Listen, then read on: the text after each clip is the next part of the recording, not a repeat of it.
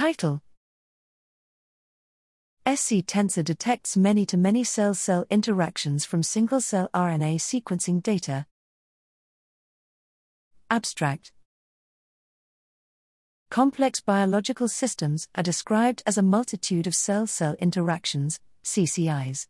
Recent single-cell RNA sequencing studies focus on CCIs based on ligand receptor (LR) gene co-expression, but the analytical methods are not appropriate to detect many-to-many CCIs.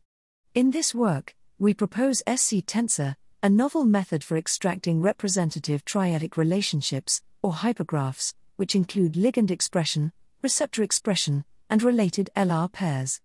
Through extensive studies with simulated and empirical datasets, we have shown that scTensor can detect some hypergraphs that cannot be detected using conventional CCI detection methods, especially when they include many-to-many relationships.